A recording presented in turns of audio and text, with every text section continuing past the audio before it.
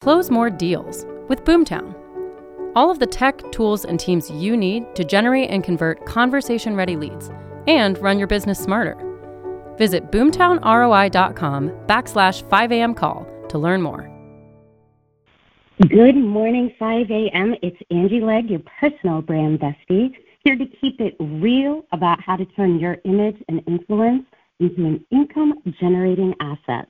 And on today's call, we are going to do a little thing I call breaking down the brand.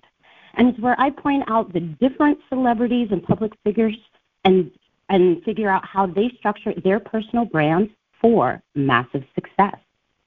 So I'm super excited about today's call because we are going to be talking about the queen herself. No, not Elizabeth. You already know who I'm talking about. Bey. Queen Bey. Young Bey. Mrs. Carter, or the fierce Sasha Fierce.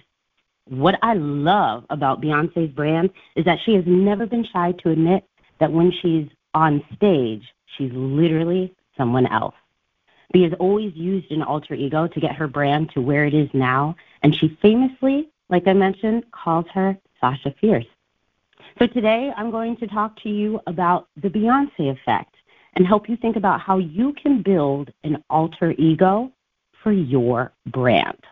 So real quick story, growing up in high school, I knew I wanted to be a businesswoman. And I literally remember I got in a pinstripe business suit from Sears and wore it all the time to school.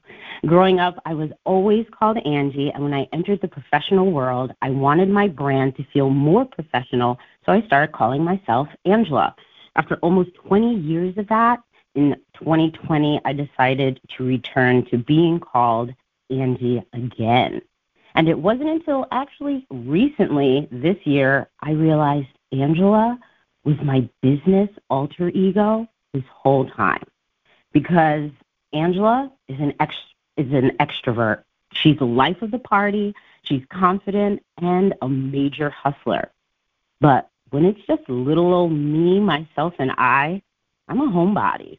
I'm really shy and I'm super relaxed. Literally anyone who knows me doesn't know who the hell that is. Can anyone else relate to that? So for almost 2 decades, I didn't know how to separate the two identities. I literally lived both lives. And full disclosure, it came crashing down. I was totally worn out. So the first reason why you want to identify an alter ego for your brand is so that you can separate your personal life from your professional one. Many, like myself, make the mistake of mixing in the two, and it just becomes draining and too overwhelming. So how do you separate your personal life from your personal brand? First, you want to define the 5 ways you want to influence the world. Beyonce, the brand, has always been about only 5 main things. So let's take a look at them. She did music. She's a fashion icon, extremely hardworking. She works in the entertainment business, and she's all about the Black culture. So let's take a look at that a little bit closer. Do you see Beyonce parading her family in the media like Kim Kardashian? No. Beyonce even secretly got married to Jay-Z, and the world didn't find out until 2 months later. Beyonce has stuck to these 5 main influences her whole career, and it has allowed her to focus and scale to a 9-figure brand. People, your brand is an alter ego. It's not all of you, it's just a part of you. And if you want to keep your sanity, you won't spill your guts about mindless content that doesn't help your audience or business. For most business professionals like yourselves, your family is not a main character. Family typically only makes you relatable, but it doesn't help you build your professional reputation. And Bey has always recognized that. Even if you are dealing with a lot of families, I promise the deal is not relying on the funny thing your kid said last night. So how do you choose these 5 influences for your own brand? Listen up.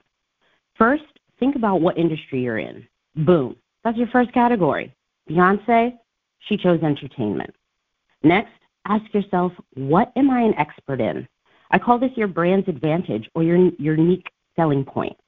Beyonce is a music mogul and the most Grammy-nominated female artist of all time. Then go around, ask your friends and family what they know you the most for. Maybe it's giving advice or being helpful or resilient. Whatever it is, decide what resonates with you the most. Beyonce has always been slaying the fashion industry with her unique personal style since the launch of Destiny's Child.